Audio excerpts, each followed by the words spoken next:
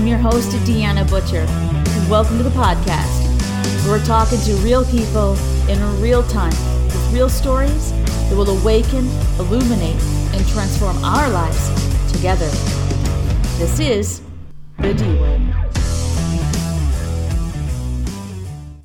Hello and welcome everyone to the podcast. I am your host, Deanna Butcher, and I have with me my beautiful co-host, Samantha Caroline Lavallee. So as you guys know, Samantha is going to be a part of our podcast as a regular co-host. You would have seen her on our last episode where we talked about her book, The Beautiful Disaster. So if you haven't seen that, check that out. And also there's already podcasts available for download as well. So if you haven't seen us or this is your first time hearing about us, go check out that podcast and certainly visit our website, the dwordproductions.ca, and you'll be able to get all the information about our membership and everything we're doing here at the D Word.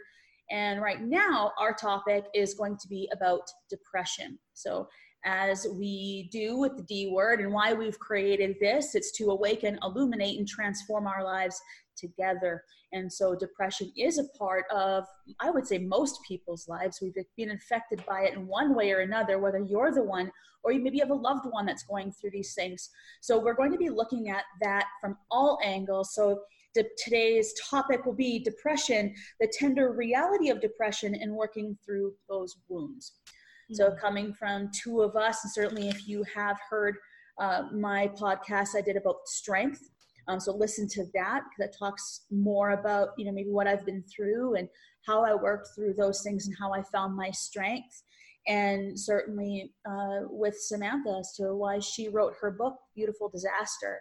So, you're talking to two people today who've been through it and are still, as we are healing and have healed through most of the things that we've been through in life, life still happens. And so it's always our reaction and our thoughts, feelings, and emotions around every situation we're faced with. And it's so easy to get into that energetic space of where we once were or what we're trying to heal from. So, we certainly want to bring awareness and maybe bring some sort of normalcy to actual depression, let it be less of a stigma and more of a reality of people's lives. And, certainly as we're removing ourselves from the social media platforms, where one might go to Instagram and think people have the perfect life, but we know that isn't so. And so today we're going to be talking about, a little bit about what we've been through and our trials and tribulations, but how we made it through and what it feels like and how through the tools that we're providing, how can help you through your situation as well. So welcome everybody. And Samantha, if you want to get us started and giving us that glimpse into what depression is and has been like for you. Okay, yeah. So my experience with depression has been, I was depressed without even really understanding or knowing that I was depressed for years. It was very cycle, was very up and down. I thought it was more of my emotional state imbalances. Then there was the heart of the storm of my depression, which when everything came tumbling down, and there was also a period of almost like autopilot. There's spaces that I can't even remember. Then I would say after there's the residual effects of depression. Depression is not something that's very clear cut or dry. It's unique to each person because we each live the experience very differently. There's a state of the person, the state of being, the emotional state, the cognitive state, the physical state, the spiritual state. There's so many different aspects at play. Also the environment within which we find ourselves when we're in depression. Also the state of our life. Yes. So there's so many factors at play. And I feel after having moved through my own depression, my experience has been that it's one of the most widespread illnesses that is the most misunderstood. Yes. And the attention needed to this, the presence that's needed to really understand what it is, there's a lack in that. Yeah. You know, there's been great efforts made in, you know, bringing awareness and trying to dissolve the stigma of it, which is all great in its own essence and light. However, it's understanding the root cause or causes of depression, because oftentimes depression is the after effect, Yes, of something that had happened. And this could be something that could have happened, you know, once before, even right back to our childhood. There is no linear timeline to really fully get the grasp and understanding of depression. I'll share a bit about my experience to give an overview. My first time remembering feeling what I now call like this real divine discontent. Like something was really not well within me. I was 13. This was just after the second time that I've been sexually violated, which happened when I was 12. I remember waking up one morning and there was that spark of life was no longer there. And as a child, as a preteen, you know, adolescent, right? Hormones, everything, you know, so it was kind of, it was a mix of everything. But I remember writing this letter to my parents because I wanted to die. And I couldn't comprehend why I wanted to die. yeah, So it was the first time, and I'm a writer, and today my way to communicate was through my writings. It was like a safe place for me to be able to fully voice what I couldn't put words to. So I had wrote this letter to my mom and I laid it on her dresser. And then she found it, and then she found me. And I was very vivid at the time. Maybe it was because of my pre-adolescent roaring emotions. I was pretty expressive in how I felt. And so this is when they began to get help for me. Traditional therapy, which was talk therapy, which was a lot to deal with the childhood abuse. This is where everybody was thinking, like, you know, the specialists and the therapists was thinking that this was all coming up from. So I had done that for a bit, but I got tired of talking because there was no progress forward. So then I just stopped. I said, you know, I'm okay. So then, you know, you find other coping mechanisms. And I remember when I was about 18, I guess, again, started to feel really, really miserable. I always had this restlessness about me. There was just something just did not feel right. I couldn't put my finger on it, but something just did not feel right. I felt almost indifference. This is where, at the age where I started to feel very indifferent. And I couldn't understand because I'm naturally a very feely person. You know, I feel everything so intense. yeah, But I no longer felt the pain. But when you tap out and no longer feel the pain, you no longer feel joy. yeah. So when we take away that vulnerability and being open to receiving life, I can explain this now from where I'm at today. But I did not have the words or the understanding or the knowing or the vocabulary at that time then to be able to articulate what I am today. It's only in retrospect. And then I had my first baby. I was 19 when I got pregnant, and I was 20 when I gave birth, which was a very traumatic delivery in of itself. And I had postpartum, which I was only later diagnosed with, but there was no help available. No. So there was like 4 months in lag time. And I remember telling the health nurse when she had called, I'm like, because she had asked me if I was suicidal. I'm like, 4 months later, I had a chance to be dead by now. So then there was also this anger towards the system itself. Yeah. Right? I kind of navigated through life up and down for many years. Then I got married, I had more babies, I was building the life finish up my degree. So I was busy. And then after I'd accomplished all that, and then I was working into the field of social work with the Director of Youth and Child and Youth Protection. I remember this night, my friend dragged me to the office because I was a workaholic on top of all that. And I remember sitting down at this pub, and I seen something up on the wall, and it was like, snap. All of a sudden, I realized this is not my life. This is not what I signed up for. It was almost like the wall started to come crashing down, and I remember my friend looking at me, and she's like, she thought I was looking at a poster or something. She's like, Samantha, she said, you okay? I'm like, this is not my life. It's like in that moment, I did not realize who was I living life for? And so, but that didn't stop me. I continued to push and push.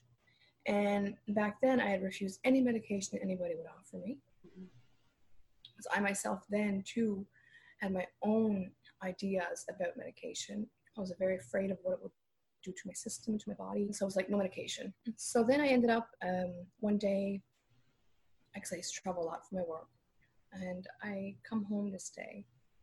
And the next morning I got up after not sleeping, because then I developed like almost like insomnia. So I went to my doctor's office for my visit. And I remember getting into the office, and I put the scarf up to my nose, and I started to cry. But at this point, I hadn't cried in a long, long time. Sure. Well over a year and a half. So it just goes to show how tapped out I was. Just busy. And I told him, I said, I can't do this anymore. But I didn't even know what that meant at the time. Yeah. And he looked at me, and he said, finally. And I'm looking at him like, what do you mean, finally? He said, Samantha, he said, I want you to come back to my office. He said, at 3 o'clock. That's when there would be nobody there. He said, but as for now, he said, you go home and come back at 3. So I did. I went home. I came back at 3. And that's where he said, Samantha, he said, finally. He said, because there's nobody who is in a healthy state can do what you have been doing. The working, the raising the children, being a single parent. That was even before I was separated, because my ex-husband used to work away all the time. That was just the natural dynamic of our family. Studying full-time, volunteering here, this activity here, that. So it's like in that moment, I gave my self permission to crash. So I went home that day after filling out my prescription, something first to help me sleep. I had to go back 2 days later. I remember walking into my bedroom, and it was almost as if the whole life in my body just left me. And I felt like somebody that was intoxicated. I felt like drunk. And I remember landing face and eyes in my bed. And for 3 months, pretty much I would get up just long enough, just to do basic things. And then through my discovery with the doctor, I had not only developed the depression, major depression, it was also a severe burnout, which was visceral fatigue. On top of that, then I started developing anxiety. It's almost like when everything came crashing down, I was like, poof, all one time. And I was taking all kinds of different medication. They were trying to, but I wasn't responding. It would be just short bursts. So, but for a full year, my life was pretty much on autopilot. This is where I developed a gambling addiction. I had put on about 70 pounds, not even aware at the time. So I was emotionally eating. And then as a parent, you feel guilty because, you're trying to do what you can do for your children. Then, as a social worker, I was like, this can't happen to me. But that's nonsense. You know what I mean? I know that today. And what was the biggest shocker is that everybody else in my community and around me was shocked because they thought I had the perfect life. Yeah. Because this was the perfect image that I was upholding. And also come to find out, I slowly started to recover bit by bit. It was a journey. It was, you get into this space with depression where it requires a deep breath, first and foremost. And that can look different for a lot of people. You know, it could be, but I was ashamed to even go outside and walk because where I was signed up for work, I felt like I needed to barricade myself. Because this is also a very common thing with depression. We figure if somebody's depressed, well, they should be home in the bed in the dark. Yeah. You know, or isolated. Actually, through my own mentoring and through my own counseling and the work that I do, I encourage people to get outside, even if it's just to sit on your patio and to enjoy the sun, because it's so important to do these things which feels good to you, out in nature, walking, whatever it is, and it's different for each person. But oftentimes the stigma with depression is that we don't do nothing. Or you don't look depressed. There you go, exactly. Yeah. And Deanna, seriously, what the heck is a depressed look? Yeah. Well, because you're trying so hard to survive that everything has to be perfect. So if you have that obsessive compulsive about your home and everything's tidy and your kids are clean and you're like, that's the facade, that's the face of it. Because when you're broken, you don't want to see it, but certainly other people. So yeah, it just, like you say, takes people by surprise, and certainly in the workplace, because it's like, there's such a stigma there. You know, if you're put on stress leave, then it's like, well, she was fine. She's lazy. She just wants a vacation, you know? And it's like, fuck, I don't want this. I didn't sign up for this. Who the fuck wants this? Said no one ever. Yeah.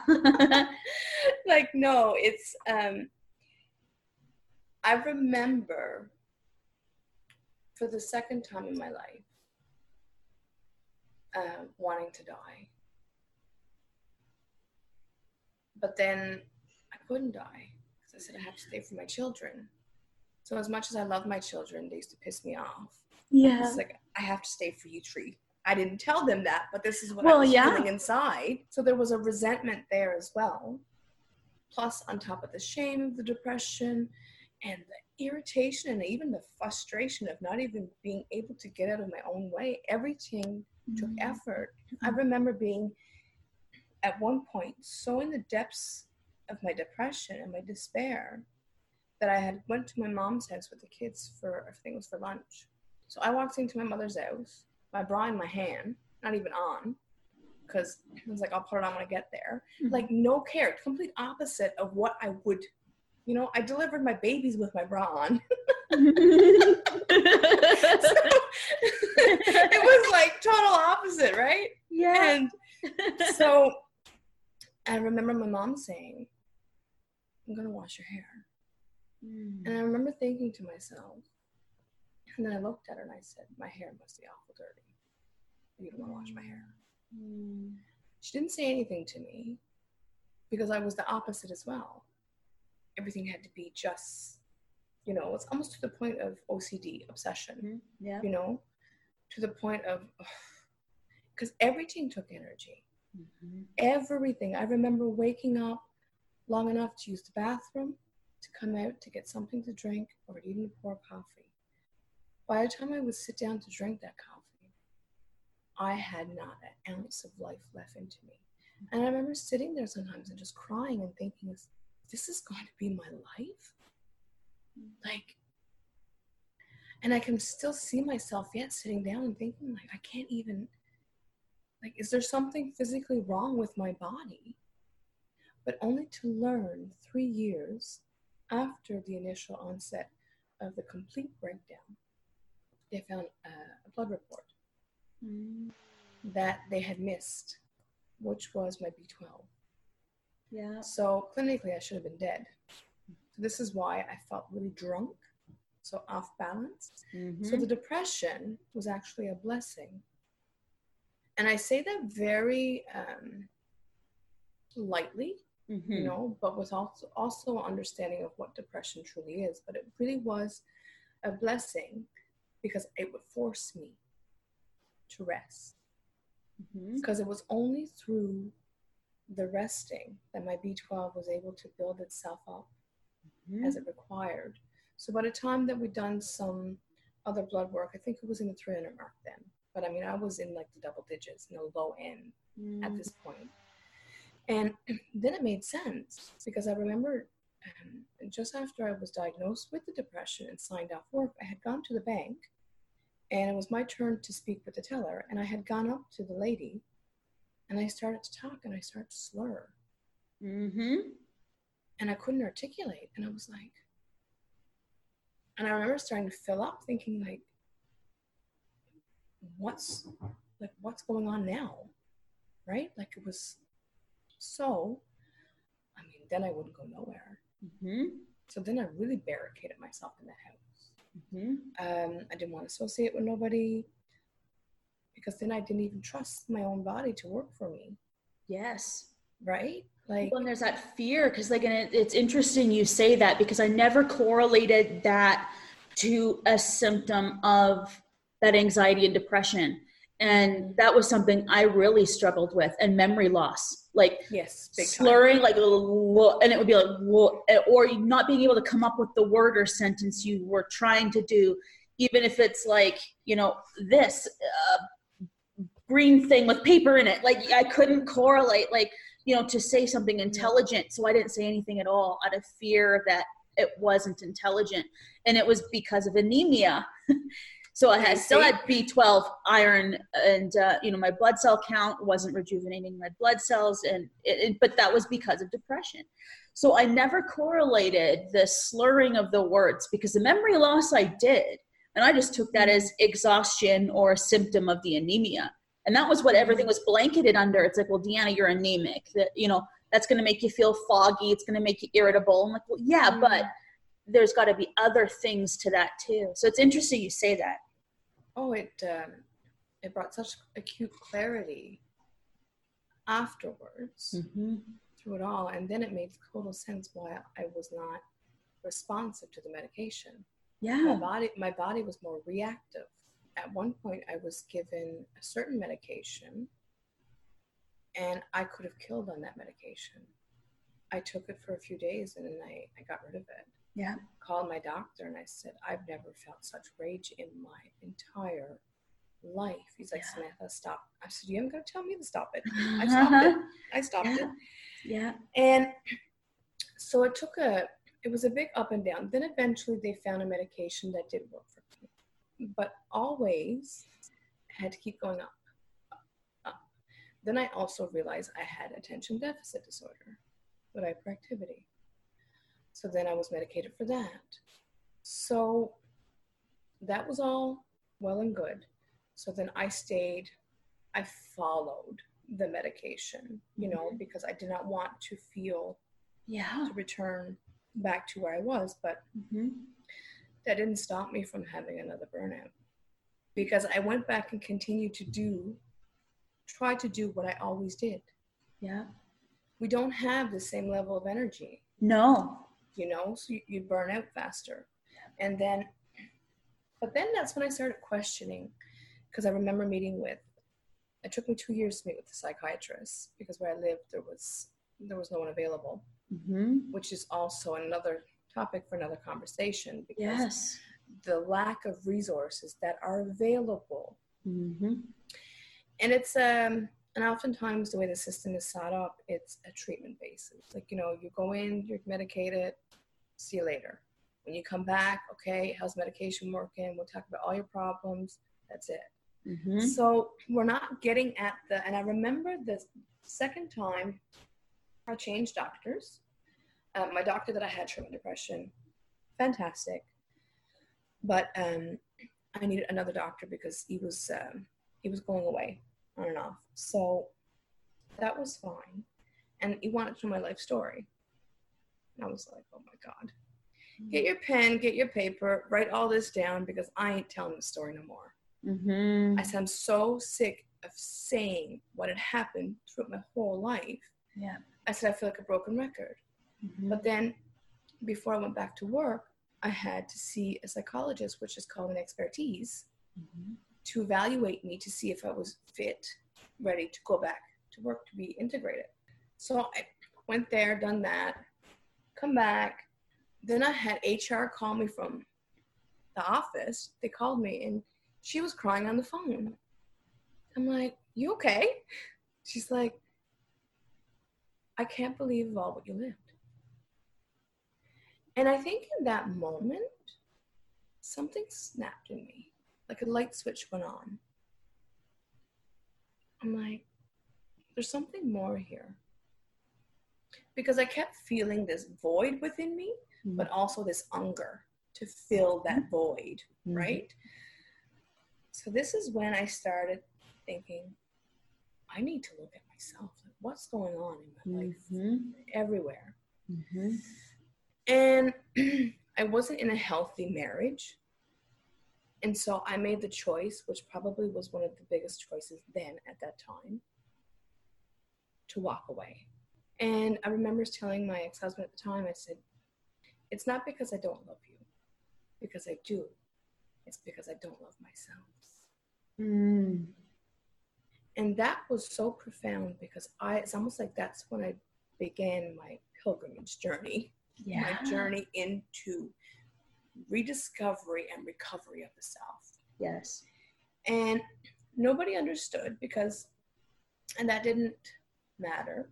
There was a lot of pressure from family as well, because, you know, I kind of grew up in an environment where, you know, you make your bed, you lay in it. And I remember having this conversation with this therapist by call through my work.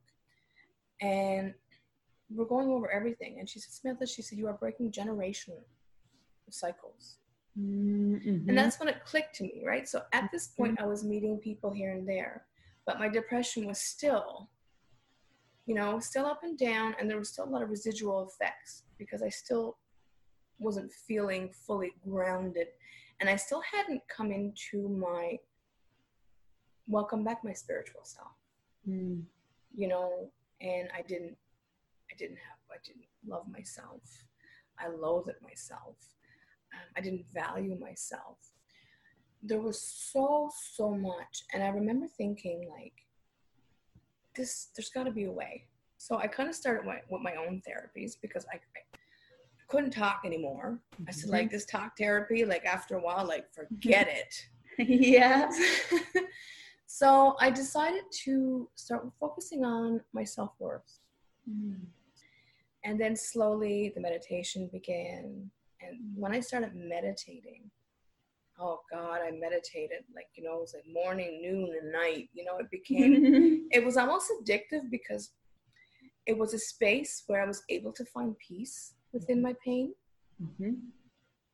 And the healing began. And then I had this feeling that the medication wasn't serving me anymore. Because I always need to increase. But every time I increased, my body would have an adverse reaction. It wreaked havoc on my nervous system. So I slowly done a detoxification and a sevrage, you know, slowly coming off of the meds. I didn't tell anybody.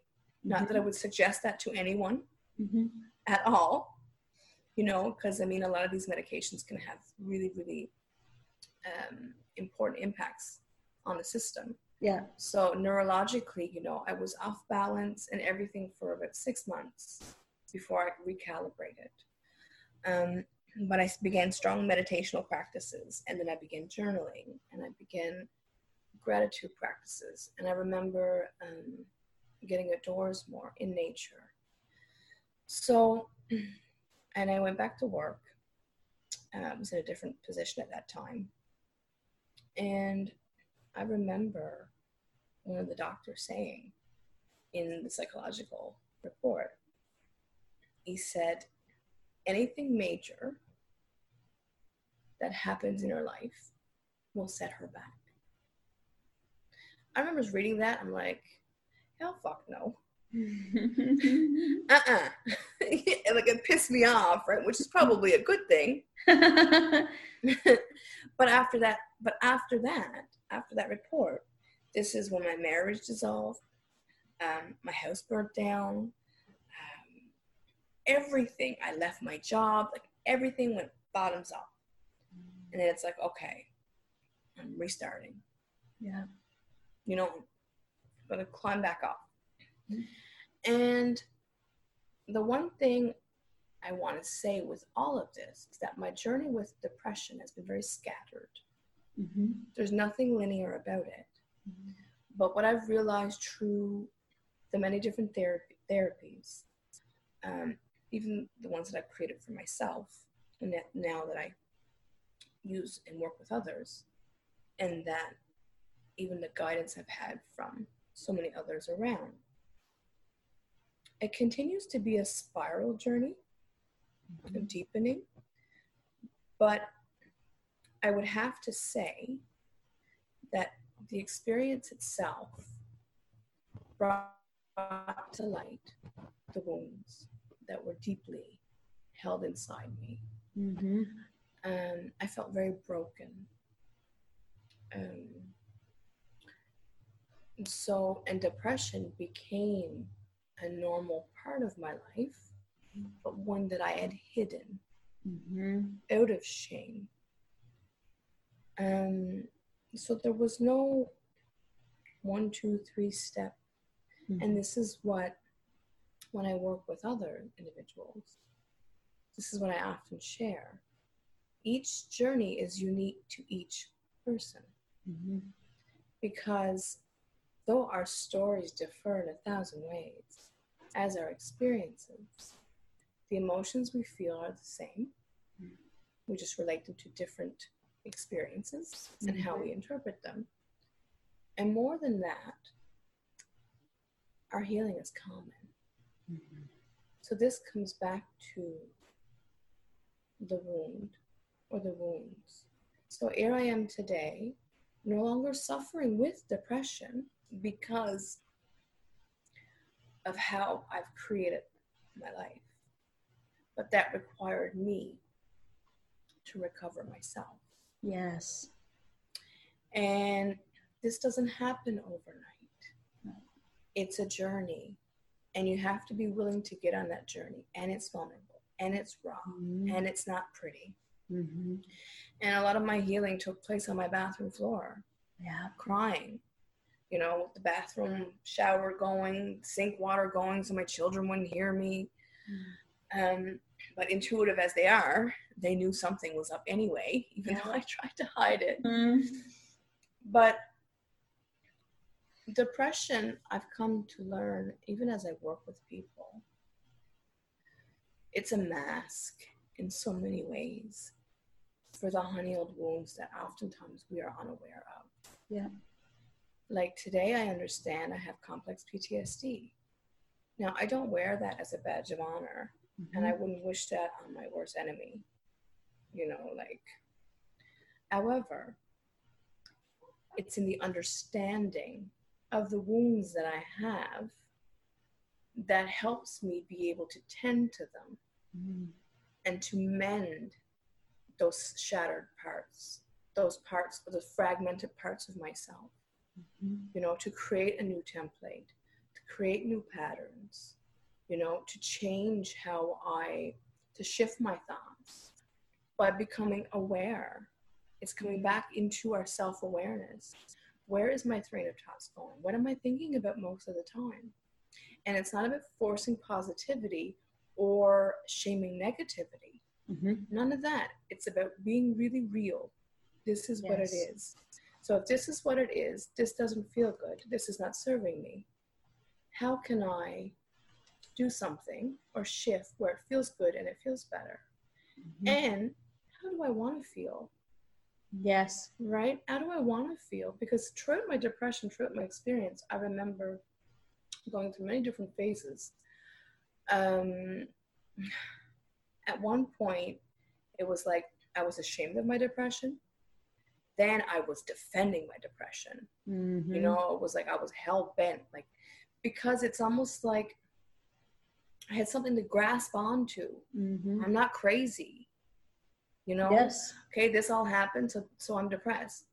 But then I kept thinking, this should not be my life sentence. You know, grief and love, pain and pleasure, it's all part of life. You know, there's these ups and downs. And so then I start really focusing on emotional intelligence, emotional maturity. Yes. And I think that when we recover the self, it's a rediscovery of the self.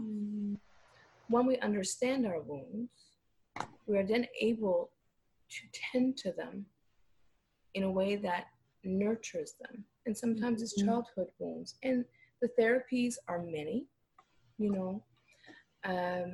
But here I am now in this stage of my life after doing so many different other therapies, and creating a life that's healthy and sane to me. Chaos, you know, nope, don't want it. Drama, don't want it. Toxic people, don't tolerate it. Boundaries. So you're relearning so many different things, but it starts and it ends with ourselves. And this is where sometimes depression has almost like a double-edged sword, because it is what it is, and it's a very common reality. But we are labeling a illness, but it was responsible for this illness. It shouldn't be a life sentence. Yeah. It's about understanding, okay, how can I respond to this? Because if somebody broke their leg, you're not going to tell them, you know, get over it. You know, there's no shame in that. Your bone is broke. It needs to be probably refixed. It might need surgery. For everybody, it's different. The healing time could be different. But oftentimes with depression, what happens is, and there's so much stigma around it, so much, because depression,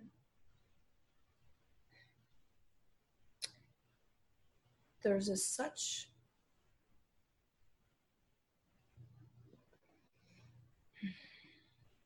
such a hate. The pain is, the suffering is undescribable, because when you are not well within your own mind, your own body, your own emotional states, you don't even trust yourself. No. You don't trust your judgments. You don't trust your choices. And this is where layer upon layer more shame is added. The self-doubt, the confusion. And that weighs down. Like that's a burden, right? That's heavy, and that's heavier. And so when people often talk about suicide, and it's such a painful topic because it's heartbreaking, but I also understand them. You want the pain to end, and you don't know how to make it stop. It's a constant state of suffering. And nobody wants to take their own life. But when you don't know where to go with this pain, when you can't just pluck it out of you and say, like, be gone, you want it gone. You want it to stop. So this is where then we turn towards other things. Could be addictions, could, you know, like for myself, workaholic, keep busy. But depression is like something that knocks you on your ass and say, okay, this is it. Enough of this. Enough of this shit show. You know what I mean? All these distractions. It's time to come back to self. And I think that if we had a system that would help support that, and it is awakening to that, to really listen to the person, to the patient before them, to help understand them, versus just giving medication and following up and see if it's working. And the same thing with talk therapy. We need more, because okay, if you're struggling with depression, what's next? It's not the end all and be all. How can I shift? How can I find more ease? And it's not all at one time. It's small little increments. And slowly, little by little, one breath, one thought, one action at a time, you see a difference. But we need guidance, because we don't know what we don't know.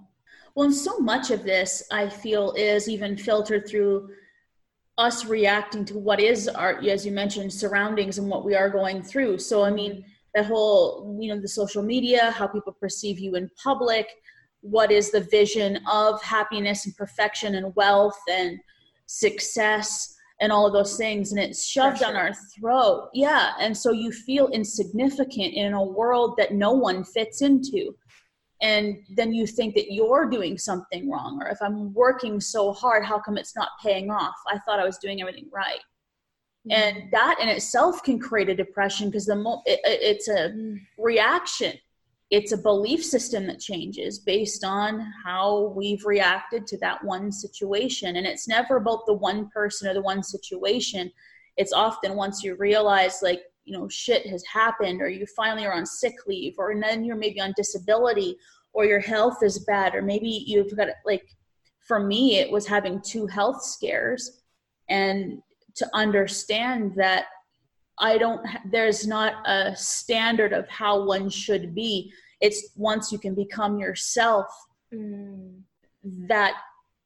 that is the norm, and that's all it's ever expected. But we have this big vision of what that should be. I should be thin. I should have well-behaved kids. I mean, and they're good, but but that was such a stigma to me, being the mom that could make the Play-Doh from scratch and have my house clean at the same time and do all of these things. And, and even I ran a day home because I thought being a mom was what I was good at. And if I could do that, and it would be this perception that, and I wasn't even trying to do it for the people. It was like trying to be the person that everybody else saw, and that they saw the happy person who was smiling all the time, laughing at everything, great conversationalist. But as the moment I would walk out of work, I would shut down. I didn't want to talk to people. I didn't want to interact with people. And I thought to myself, well, if I could just be her, be the one that was smiling all the time and truly feel happy, then that's the version of me I wanted to be. But to be her also came with the perfect marriage, the nice car, the perfectly clean home, all these things that everybody thought I had that made me happy. And it's like, I don't even know what makes me happy. And aside from my kids, but worst of the depression was before I had them. And it was kind of like having them balanced me out and said, no, you're here for a fucking reason. Yep. And then I'm like, okay.